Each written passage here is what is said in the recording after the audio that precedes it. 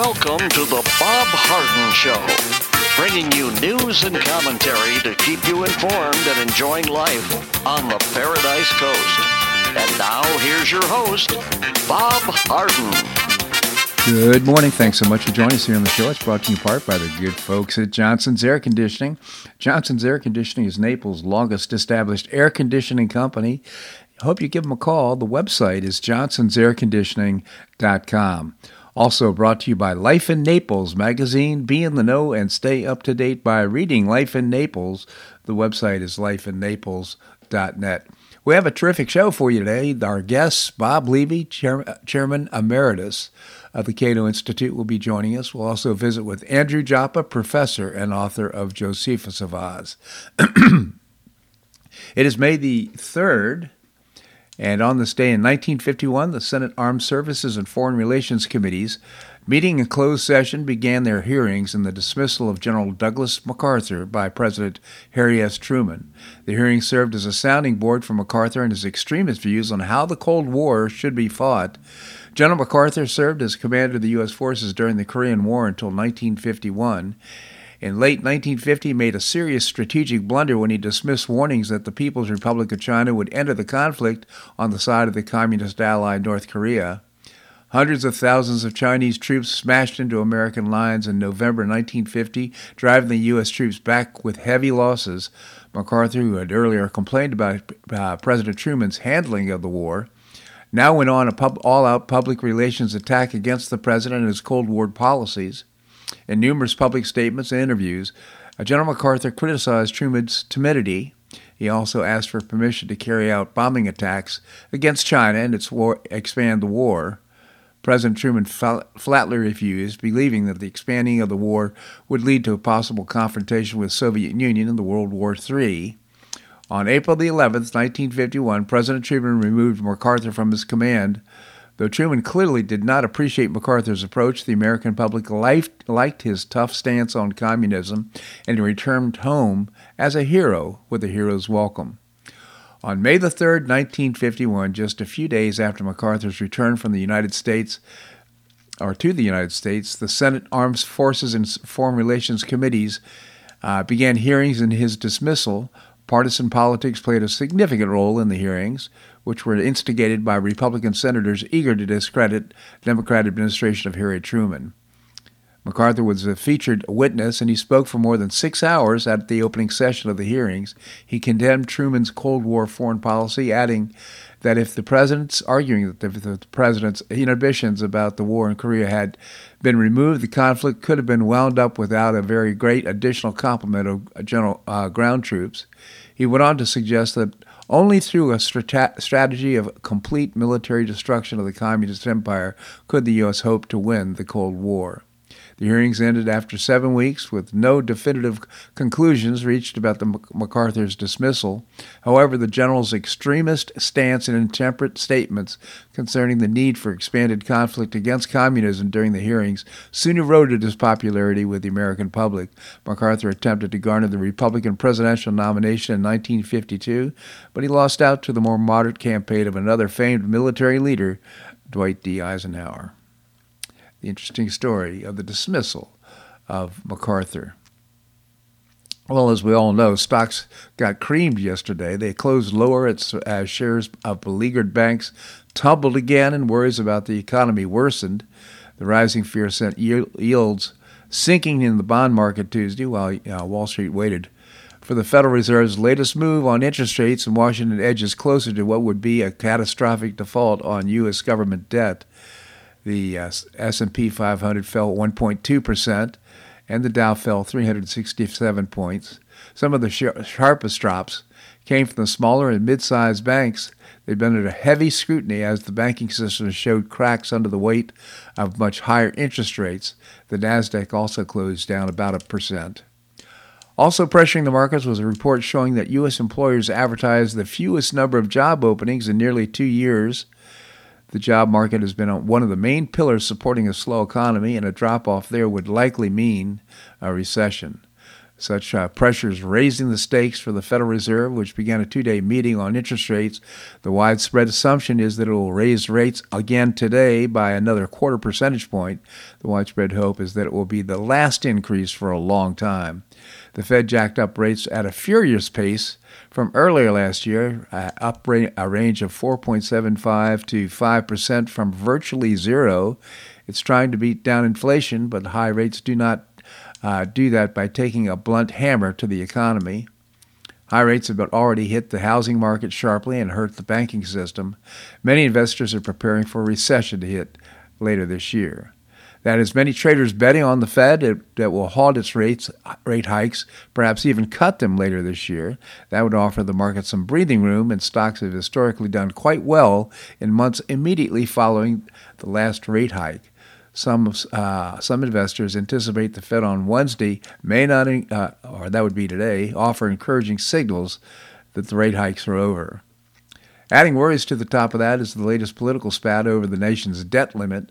Treasury Secretary Janet Yellen said late Monday that the U.S. government could default on its debt as early as June the 1st unless a divided Congress allows it to borrow more. And of course, the House has already passed a bill to do just that. It's up to Schumer and the president to come and negotiate, but that's another story.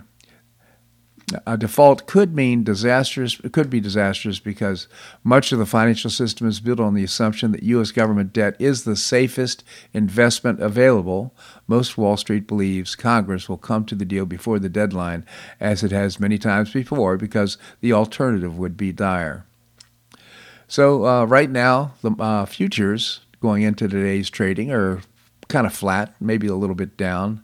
So anticipating now what's going to happen, the results, the Fed decision on raising rates will be made today and announced today, I think at around 2 o'clock. We'll see what happens.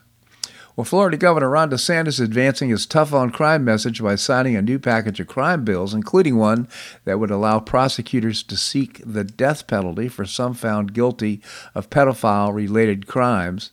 He signed the bills on Monday, including one which allows for the death penalty for those found guilty of sexual battery against children under the age of 12.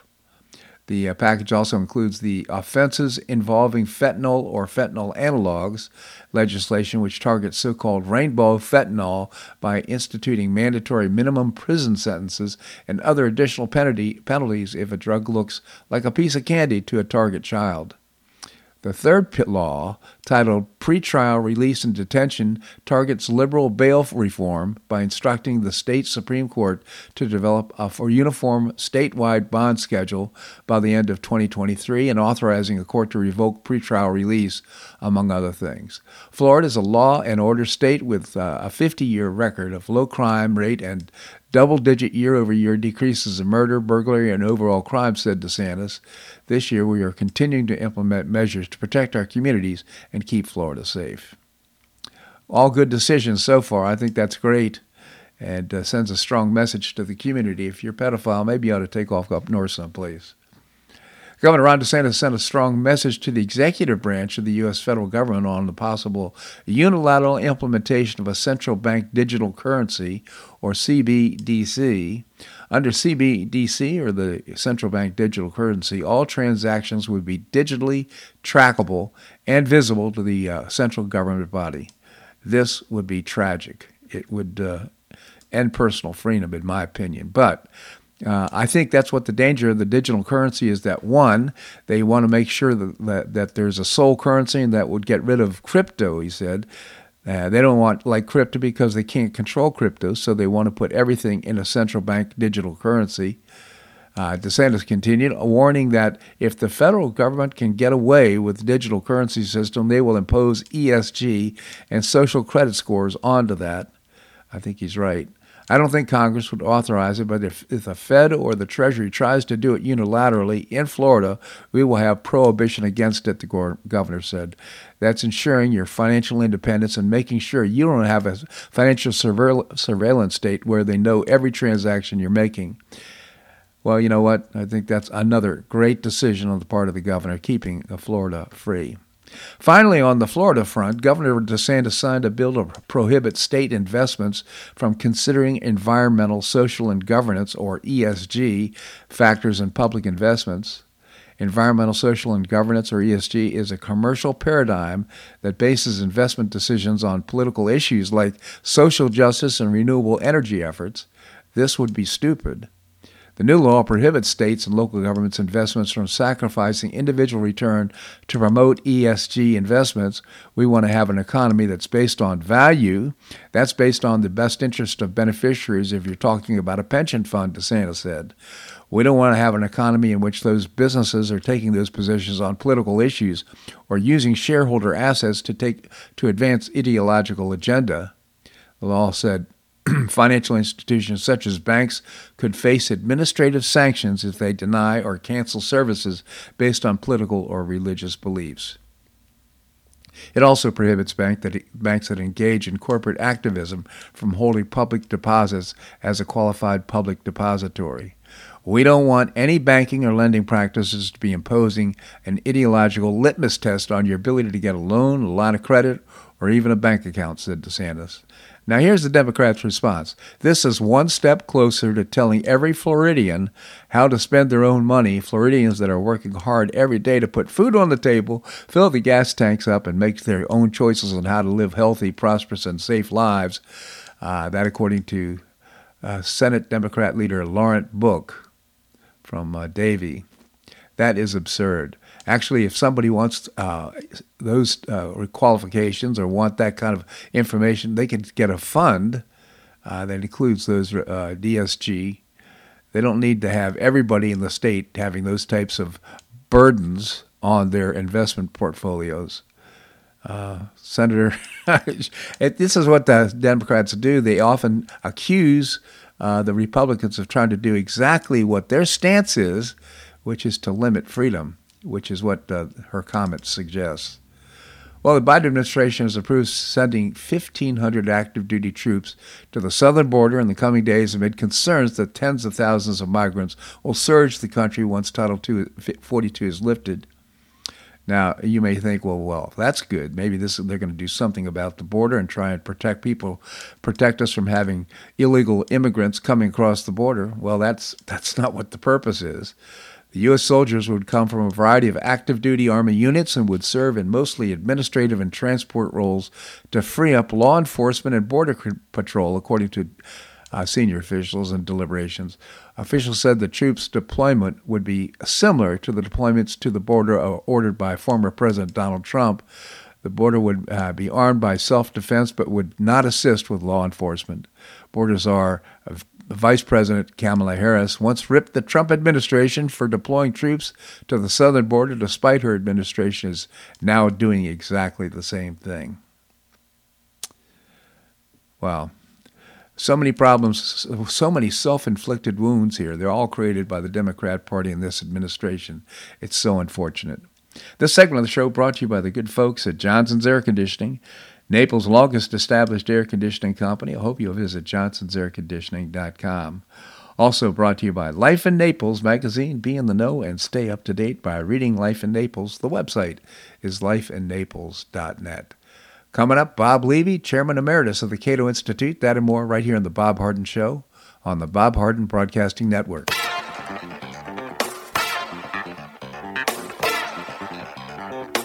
Stay tuned for more of The Bob Harden Show here on the Bob Harden Broadcasting Network.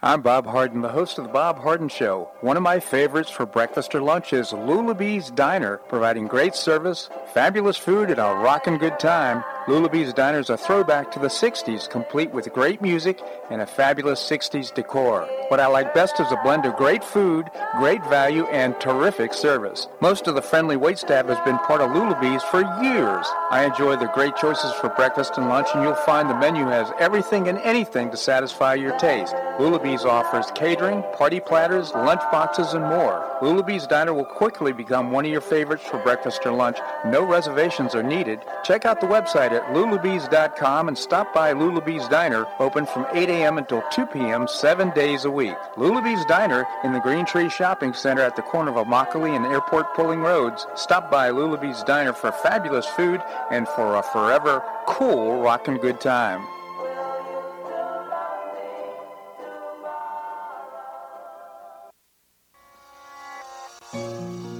Collier County Sheriff Kevin Rambaugh says the number one reason the elderly become victims is isolation. The Collier Senior Center goes a long way in keeping seniors connected with the community and with each other. The Collier Senior Center, located at 4898 Coronado Parkway in Golden Gate, provides comprehensive information regarding services and resources that affect the quality of life of older adults and their caregivers in Collier County, empowering them to maintain independent and meaningful lives. Here's Esther Lully, Director of Collier Senior Center. Everyone, every senior is welcome. There's diversity there. It's vibrant. It's a caring atmosphere. So there's a reason we offer the services and programs that we do. We want to help enrich the lives of senior members and provide support to their caregivers. Want to find out more? Visit collierseniorcenter.org. That's collierseniorcenter.org. Or call the Collier Senior Center at 239-252-4541. That's 252-4541.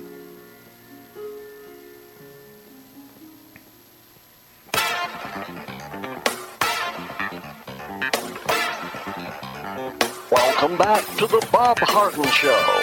And now here's your host, Bob Harden. Thanks so much for joining us here on the show. We're providing you news and commentary rooted in a commitment to individual liberty, personal responsibility, limited government, and the rule of law. Coming up, we're going to visit with Andrew Joppa, professor and author of Josephus of Oz. Right now we have with us Bob Levy. Bob is the chairman emeritus of the Cato Institute. Bob, thank you so much for joining us. Always a pleasure. Great to be with you, Bob. Thank you, Bob. Tell us about the Cato Institute.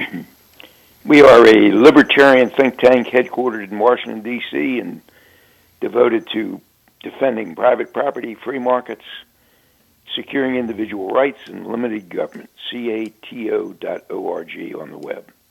Thank you, Bob. We started a conversation a couple of weeks ago about the overreach, executive overreach, and just finishing up on executive orders. What can Congress do to constrain presidential abuse of executive orders? Well, a number of things. First, the president can be forced by using funding as a leverage, and that's up to Congress. The problem there, of course, is the Senate has a filibuster, and the president could veto any bill that omitted funding. But that is one alternative. Second, in the face of the filibuster, the Senate majority could invoke this so-called nuclear option and change the filibuster rules to pass legislation with only 51 votes. The Democrats did that for most presidential appointments, and then the Republicans followed up and did it for Supreme Court confirmations. But, you know, it's a risky tactic because sooner or later the other party regains power. A third possibility is for the Congress to refuse, the Senate to refuse to confirm any new judges unless the president reins in his executive overreach. Again, that's a risky proposition. Fourth, I think and most sensible, particularly you remember we talked about the DACA case, the immigration case. The Republicans had the opportunity to do this back in 10 years ago, and that is to pass an immigration bill, which included a pathway to citizenship, not full amnesty, but citizenship, which the Republicans didn't like.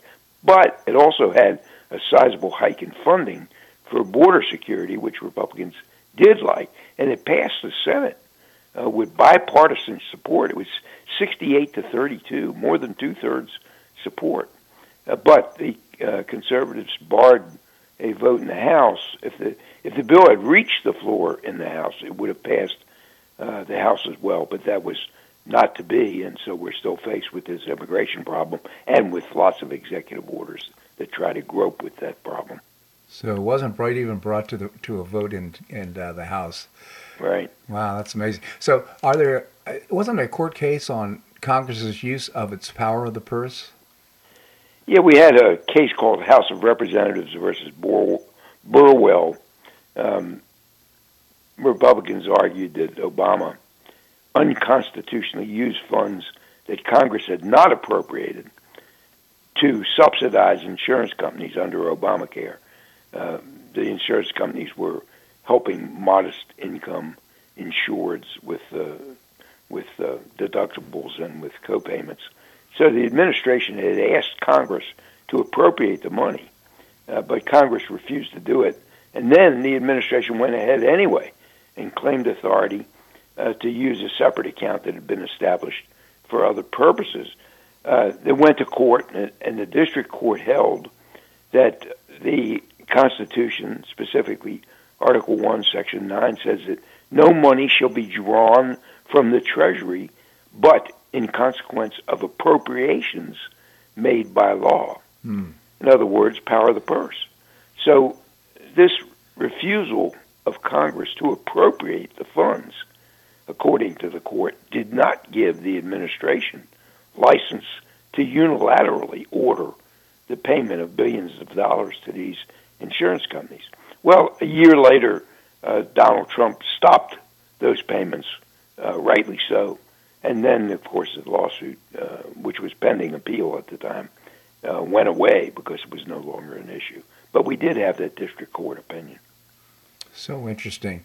So let's move to the selective enforcement of federal laws, and we certainly see that. I would say good evidence of that would be with what's happening on the border. But you discussed enforcement of laws not passed by Congress. What about the flip side, non-enforcement of laws that actually exist and were passed by Congress? Yeah, the Obamacare always comes to mind since it was such an outrageous example.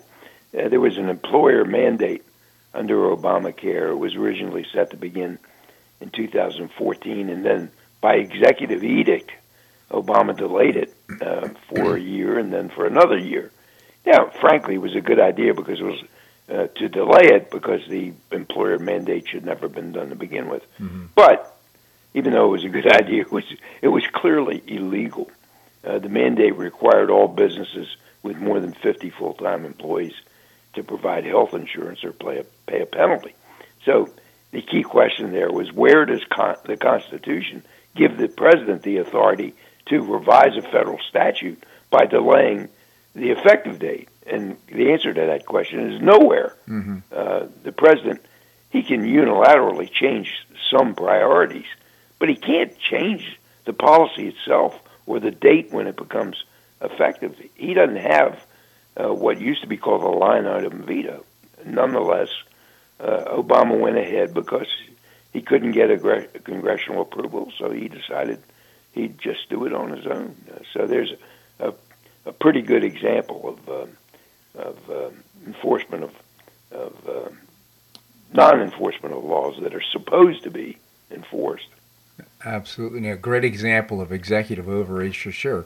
What about the special subsidies under Obamacare for Congress and staff members? Are those part of the law? Yeah, before Obamacare, lawmakers and their staffs had about 70% of their health insurance underwritten by us, by the taxpayers. Mm-hmm. Of course, the voters were outraged that Congress would be exempt from these insurance exchanges that most other folks had to use under Obamacare. So the final text of Obamacare required that Congress and staffers had to get their insurance on those exchanges. So that meant they would lose their taxpayer-funded subsidies, which average something like $5,000 to $10,000 a year for each of them. And then the president, in response, directed the OPM, the Office of Personnel Management, to enact a rule saying that the government would still subsidize these congressional health care premiums. Wow. So, I have no particular feeling on whether the making up for these lost subsidies was the right thing to do.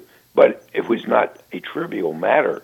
The members of Congress at the time were earning about $175,000 a year, and a lot of their staffers were earning more than six figures, and yet they got subsidies up to $10,000 per family. So those subsidies, justified or not, they weren't part of the law that Congress passed, but Obama just decided to heck with the law. He would do what he wanted to do in any event. Yeah, well, what a shame. Yeah, again, a great example of executive overreach. So Republicans to promise to repeal and replace Obamacare. What should be the replacement? Well, I think first they should expedite competition by allowing interstate sales of health insurance. And second, encourage the states to reform medical malpractice laws, which are a matter of state control, not federal. Mm-hmm. Third, eliminate restrictions on these health savings accounts with high deductible coverage, which is a real answer for the broken system that we now have. Fourth, charge more for people that enroll with pre-existing conditions. There's no reason why an insurance company should be asked to insure a house that's already on fire against fire possibilities. Mm-hmm. Fifth, I think don't cover high-cost procedures until some period of time has lapsed after enrollment. And then finally, a mandatory community service for people who show up at the emergency room and never pay the bill. Finally, I think, and this, of course, is most important, change the tax treatment of these health insurance premiums that discriminate against individual policies and lead us to get all our insurance through our corporate employers. That's really the big problem involved in Obamacare.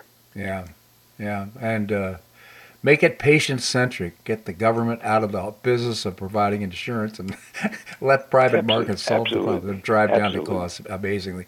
Bob Levy, again, Chairman Emeritus of the Cato Institute. Cato.org is the website, cato.org. Bob, just genuinely appreciate your commentary here on the show. Thank you so much for joining us. Great to be with you, Bob. Thank you so much.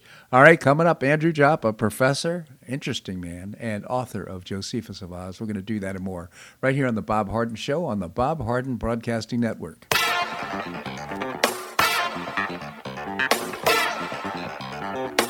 Stay tuned for more of The Bob Harden Show here on the Bob Harden Broadcasting Network.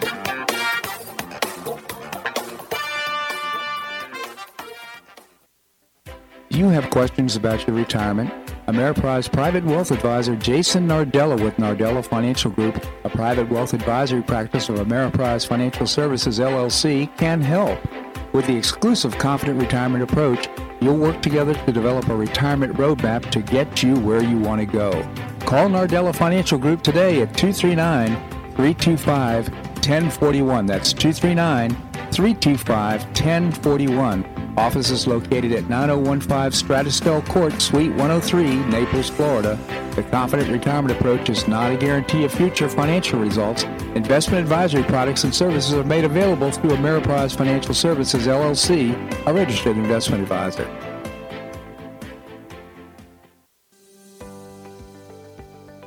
Finish what you started with the Hodges University Wheel. You can complete your bachelor's degree in as little as 1 year with your previously earned credits. What's the Wheel? It's a customized bachelor's degree in organizational management. Learn about and apply the business, management, and leadership skills you need to advance your career. You can get unmatched educational experience with classes held once a week on campus in Fort Myers, in Port Charlotte, or Naples. You'll be immersed in classes taught by professors with real-world experience in the areas of business, management, and leadership. This degree can be applied to all areas of professional career. Learn more by calling 239-938-7700. That's 239-938-7700, or visit hodges.edu. Stay near and go far with Hodges University.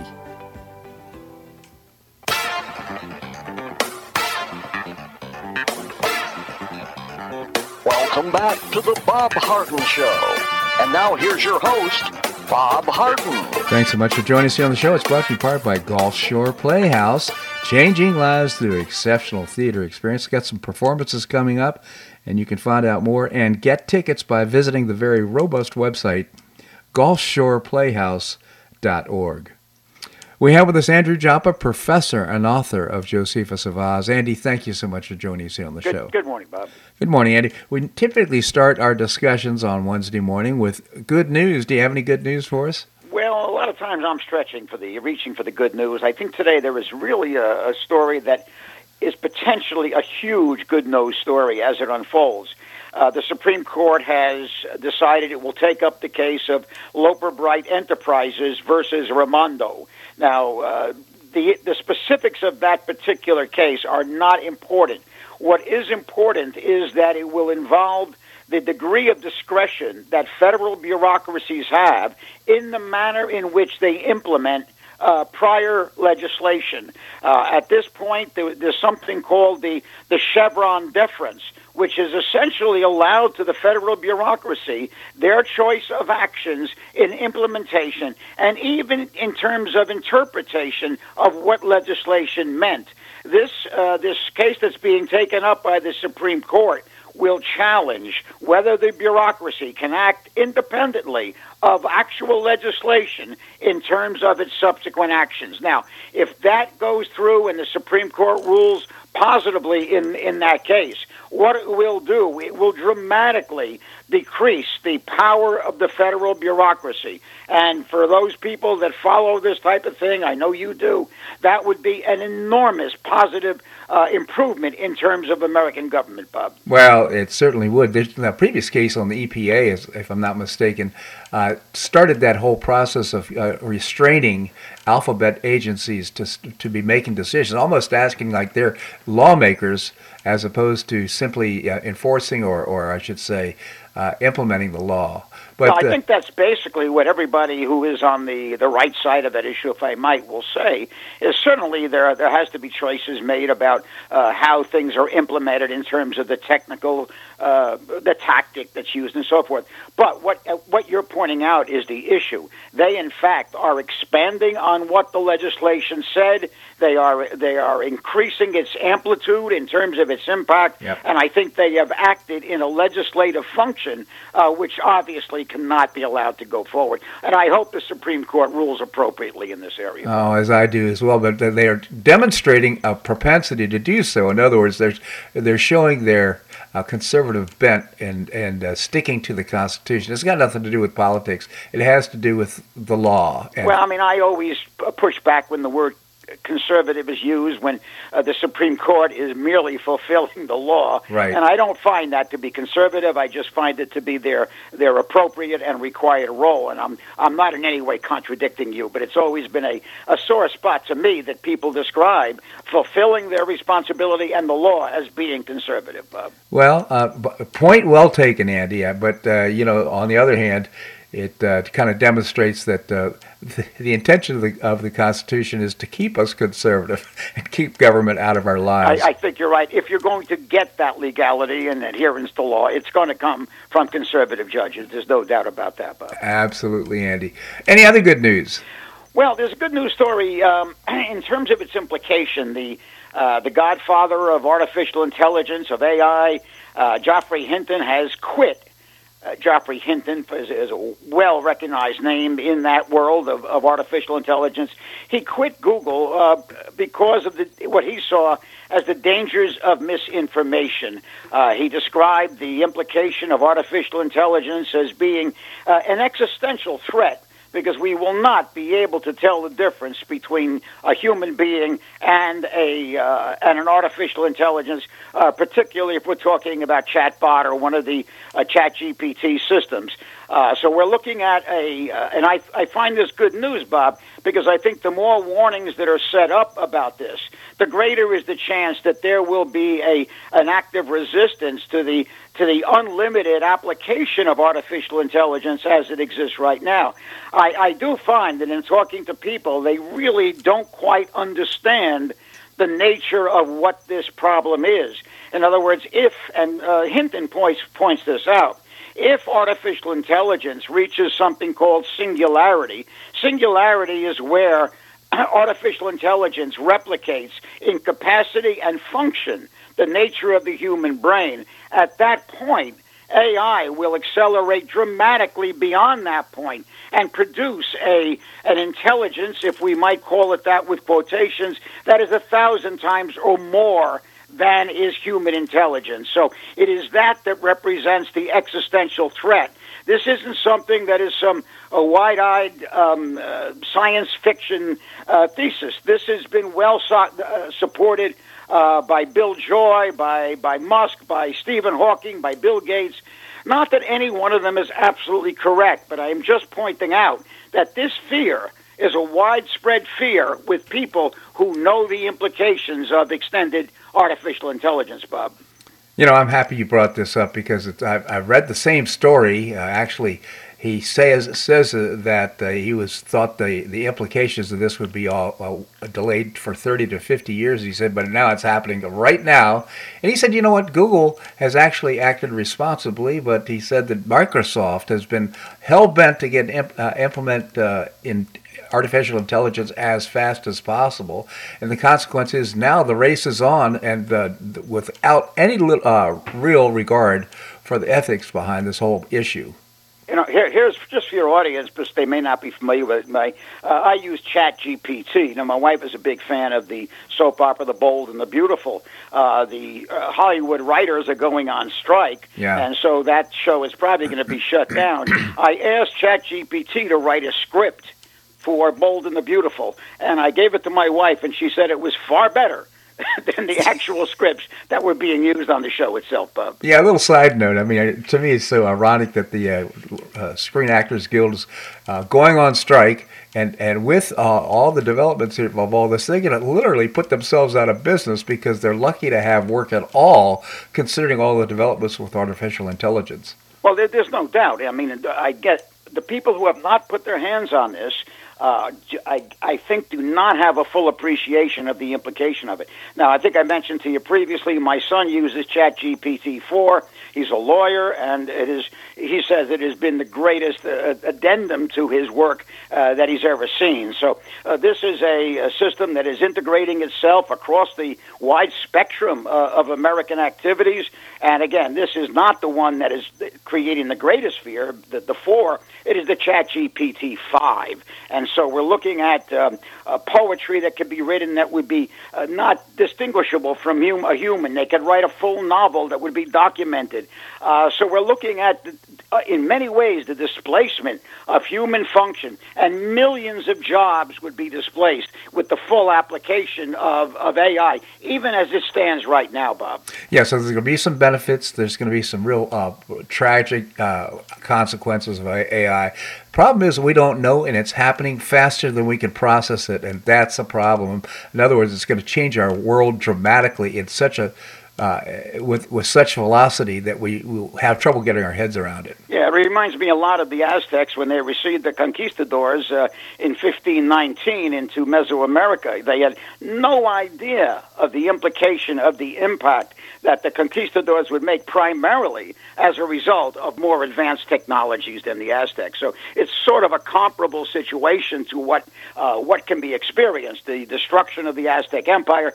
It could result in a similar end result for the world as a total right now, Bob. Yeah, not to take away from your point, but isn't it true that the part of bringing disease to the Aztecs was a large part of the destruction of the system? There's no doubt. They brought in European diseases which were derivative of their close proximity to living with animals that were not part of the Mesoamerican culture. Yeah. And certainly that was a major factor. The conquistadors also aligned themselves with tribes, local tribes that were antagonistic to the Aztecs. So there was more than technology. But there's no doubt that Toledo steel, the use of firearms, and so forth, these were, and the use of protective armor, these were major benefits, obviously, the conquistadors had. They took in an army of approximately 500 men and I think about 150 horses, and by combining all of these things, they were able to defeat an Aztec army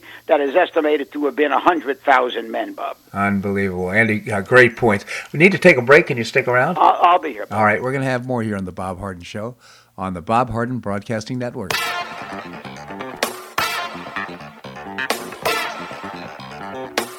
Stay tuned for more of the Bob Harden Show here on the Bob Harden Broadcasting Network.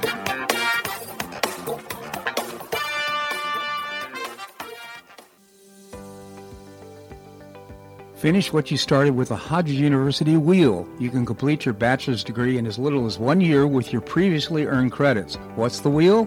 It's a customized bachelor's degree in organizational management. Learn about and apply the business, management, and leadership skills you need to advance your career.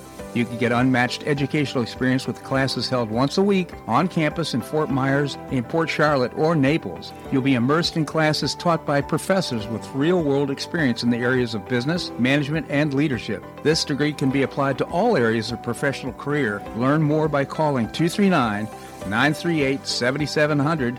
That's 239-938-7700, or visit hodges.edu. Stay near and go far with Hodges University.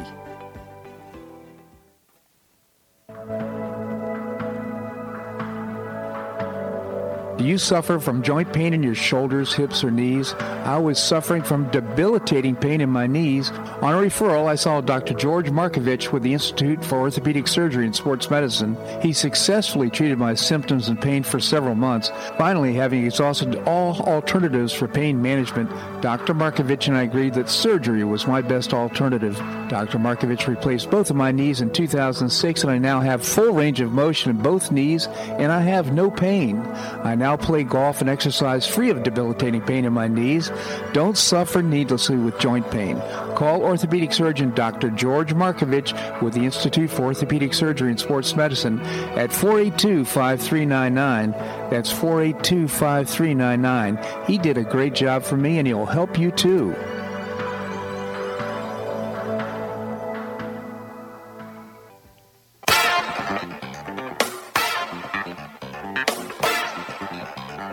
Welcome back to the Bob Harden Show. And now here's your host, Bob Harden. Thanks so much for joining us here on the show. It's brought to you in part by Choice Social. Choice Social is a new, refreshing social networking platform, and you can find out more and download the app by visiting the website choicesocial.us. We continue the conversation with Andrew Joppa, professor and author of Josephus of Oz. Andy, thank you so much for joining us. Always good to be here, Bob. Thank you, Andy. And, there's actually the Kennedy assassination is back on the news, and I understand also you've kind of been prodded by a book that we both are reading or have read, Dr. Mary's Monkey. Such an interesting book. What are your thoughts? Well, just a fascinating book. I'll get back to that in a second. Many people in America regard the Kennedy assassination as ancient history.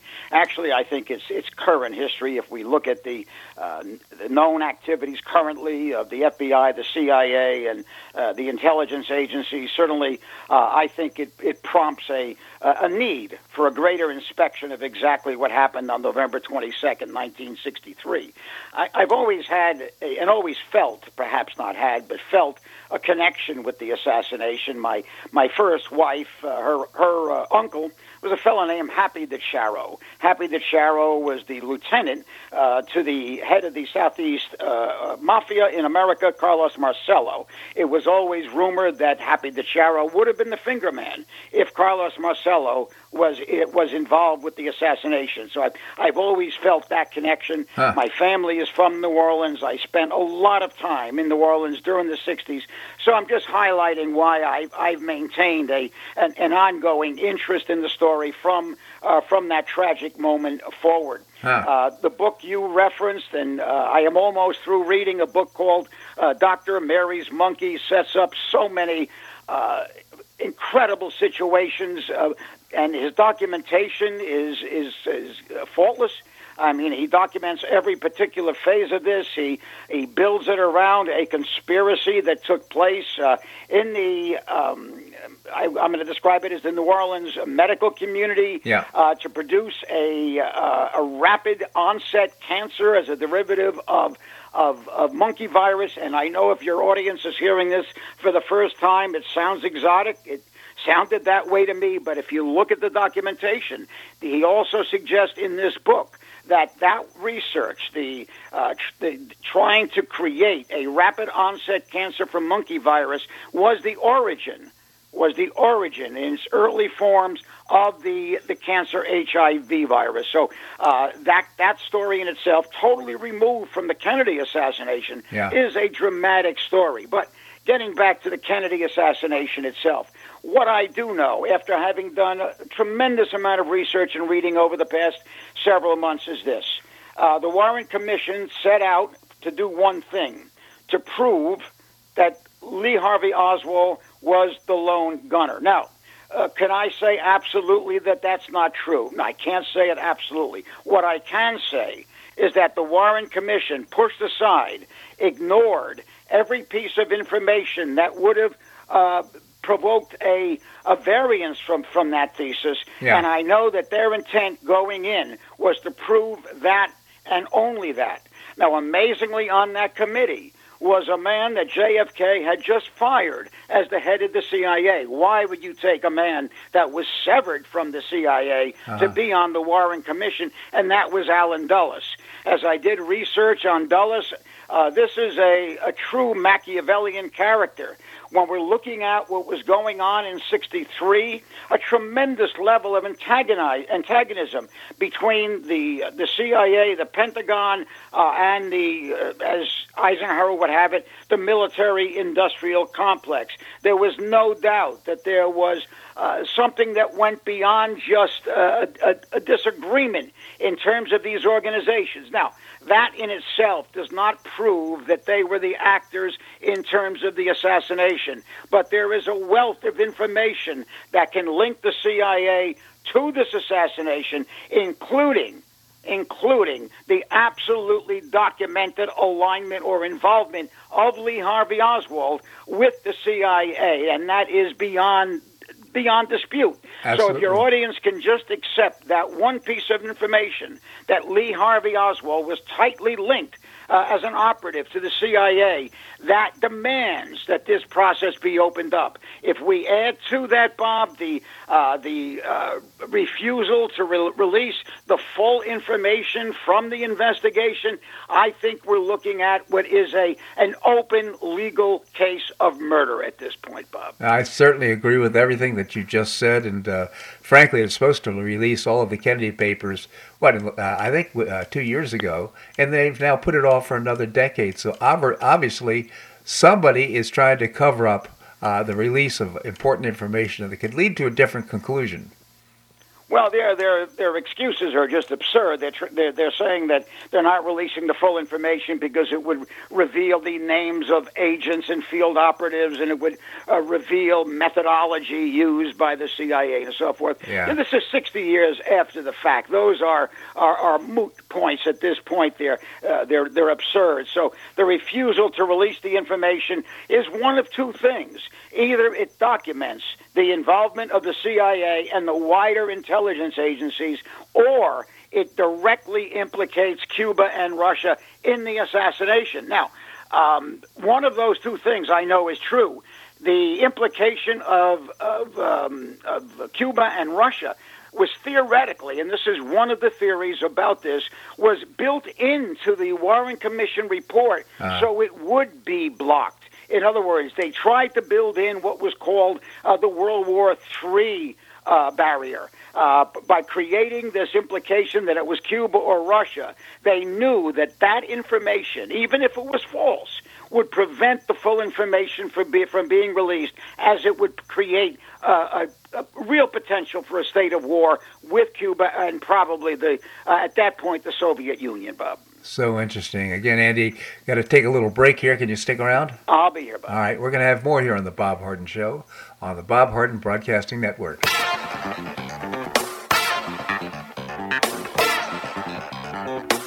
Stay tuned for more of The Bob Harden Show here on the Bob Harden Broadcasting Network.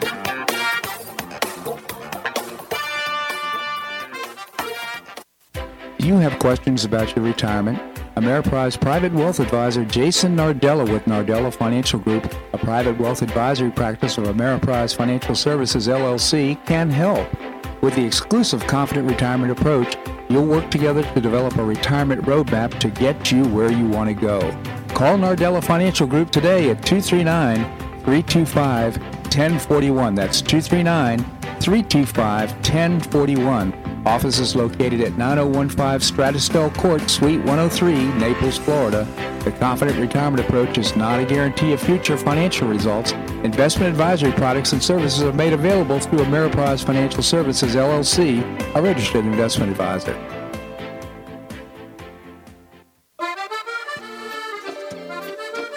Blue Provence Restaurant is a favorite dining destination for many Neapolitans, including Linda and myself. Blue Provence, located in a historic building in the heart of Old Naples at Creighton Cove, offers a mix of French bistro cooking with bold, fresh Floridian flavors. Experience award-winning cuisine at Blue Provence and enjoy one of Florida's most extensive, eclectic, and fun wine cellars. Dining to choice are the popular Eat-In Bar, the intimate Courtyard Garden, or the beautiful Provencal Caribbean Dining Room. Enjoy a wonderful and memorable evening in a casual and relaxed atmosphere that includes a taste of Provencal hospitality. Blue Provence is open 7 days a week all year round. Visit BlueProvenceNaples.com for reservations, everyday specials, and coming events. That's BlueProvenceNaples.com or call 261-8239. That's 261-8239. Blue Provence French Restaurant in the heart of Old Naples.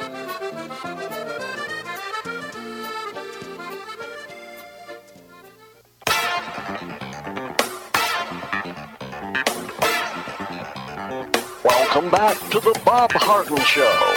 And now here's your host, Bob Harden. Thanks so much for joining us here on the show. It's brought to you in part by the Foundation for Government Accountability. They know the politics and they know the policy. They prepare elected officials to have winning strategies going into the state legislature. I hope you visit the website and find out more. It is thefga.org. We continue the conversation with Professor Andrew Joppa. Again, Andy, thank you so much for joining us here on the show. Always good to be here, Bob. Thank you, Andy. So let's continue this conversation with the JFK assassination. Why do you think there is a cover-up? Well, I think there's a cover-up in my estimation. If I was to ask that question you're asking, I would say it's because the information reveals, at least strongly hints, at the involvement of the intelligence agencies with the assassination. Yep. If not that, it certainly repudiates by almost every measurement that Lee Harvey Oswald was the lone gunman. It may even suggest that Lee Harvey Oswald, as he positioned himself, was only a patsy in this, right. That he was only there to take the blame for this incident. Now, that was laid out. I revisited the Stone movie JFK. Now, just for your audience, for all my adult life, I have accepted the lone gunman theory, so I have not been a historical conspiratorialist. But I did go back to the Stone movie JFK, and he lays out all of the information that we're alluding to right now, including the active role of David Ferry and Clay Shaw and some of the things being brought up by Jim Garrison. But again, I have not been a conspiratorialist as it pertains to this. There is a significant amount of information beyond the book, which is dramatic, in my estimation, Dr. Mary's Monkey. Another book called Me and Lee, the story of a long-term love affair between a woman and Lee Harvey Oswald, where she, in fact, herself documents, as best we can use the word documents, that Lee Harvey Oswald had no active role in the assassination and was being set up as a dupe. And there are many pieces of information that the Warren Commission rejected, all on the basis of the witness was mistaken. I just published an essay where I listed 25 specific and critical incidents where the Warren Commission did not rebut the witness. All they said was they were mistaken. So again, we're looking at an incident that is, I still think, is driving much of what's happening in America. If we look at the activities of the CIA, the Pentagon, and the wider military-industrial complex, I think we're looking at that, and I think it assumed its most active role back with the assassination of Kennedy in 1963. And once again, for your audience, I can't document that, but all existing information that I've seen heads in that direction, far more so than Lee Harvey Oswald being the lone gunman. No, I totally agree with that. So Do you want to change topics, or do you have some more good news for us? Well, look, this topic on Kennedy could go on for a long time, and it will. I think I'm going to use it as part of our show in the future because I'm staying involved with this. This is something that should not leave us. And I think as we move towards November of 2023, I think we'll have more commentary, hopefully opening up on this. Yeah. Let me just hint at a few other somewhat good news stories, not as dramatic as what you've been talking about, but once again, Elon Musk was on the Bill Maher show, real time, and once again, Bill Maher opened up on the woke culture. Now, he was one of the major authors of it back several years ago, but I think we're seeing a conversion of Bill Maher to being one of those that is seriously rebutting the woke culture. So anytime I'm seeing that kind of action or activity, that's good news. Yep. I mentioned this last week, and I hate to be involved with this Schadenfreude concept, but yes, I am happy for the decline in Bud Light beer sales, now down 26%.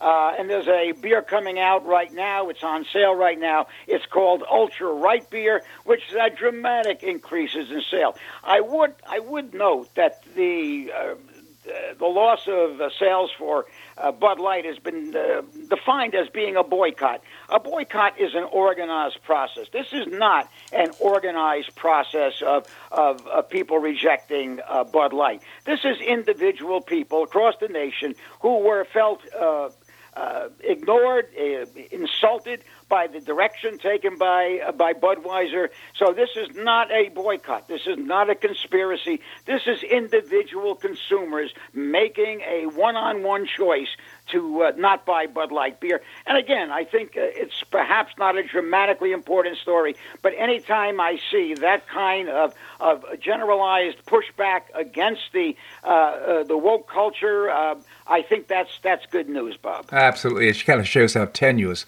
the brand loyalty is to something like Bud Light or Anheuser-Busch. The fact of the matter is that Coors Light and other brands have seen an increase. So it's simply consumers saying, you know what, I'm going to try something else. Yeah, I mean, this isn't moving people away from beer. There's no doubt about that. They're shifting loyalties, and there was nothing so dramatic in the quality of Bud Light that it demanded loyalty. So, I mean, this is a fairly easy shift. The people involved with that industry have said they've never seen anything that remotely resembles the dramatic movement away from Bud Light beer. So I think that's, I don't want to have people lose their jobs. I'm not of that type. Right. But again, when I see pushback like this in America in 2023, that is good news, Bob. Absolutely. Finally, Tucker Carlson's received an offer of $100 million over 5 years to run a network. Just amazing. I just want to get your any thoughts or update on. I think that was what? That was Valuetainment. Is that the name of that group? Yes. Yeah. At the time I saw that, it seems to be more a grouping of podcasts, although there may be far more to it than that. But if they can come up with $100 million 5-year offer, that makes them almost like an NFL quarterback, Bob. So, I still have serious doubts as to whether or not Tucker can maintain his impact, no matter where he goes after this. I know I'm perhaps a single voice in this, but I think the network broadcasts are still, cable network broadcasts are still a more powerful vehicle than anything else that's existed. I think Tucker moving out of Fox is going to deprive him of that single moment where Americans gathered at 8 o'clock every weekday night. I don't think he'll have the impact that he had, and I don't want to be redundant, but that's the way I see it. And other people in the industry are also expressing that same view, Bob. Yeah, no, I understand that, but I have a feeling that this is not the last word. Tucker will end up on his feet and with the same impact when he finalizes. If he just sat on his butt the rest of his life, he's okay, Bob. I'm not worried about Tucker Carlson and his money. I'm always amazed when people worry about, like for Donald Trump and his money. There's many things to worry about. Those two things are not in the list. But I am worried about what he offered America. I am offered about the joining of minds that Tucker gave us at 8 o'clock on each weekday night. So I'm rooting for him to find that vehicle. I'm rooting for him to have that impact. I do not think it will happen, Bob. Andrew Joppa, again, professor and author of Josephus of Oz. I genuinely appreciate your commentary here on the show, Andy. Thank you so much for joining us. Talk to you soon, Bob. All right, thank you. Well, that's a wrap here on today's show. I want to remind you that Wednesday through Saturday, 4 to 8 p.m., Lulabee's Diner is offering not only great breakfast and lunch, but also dinner. Great comfort food, but also great seafood. I had the grouper the other night. It was fantastic. So I hope you'll check out Lulabee's Diner, 4 to 8 p.m., Wednesday through Saturday evening. It's a great find. It's at the Green Tree Shopping Center. I hope you'll join us tomorrow. We've got some great guests lined up as well. I hope you make it a great day on the Paradise Coast or wherever you are. Namaste.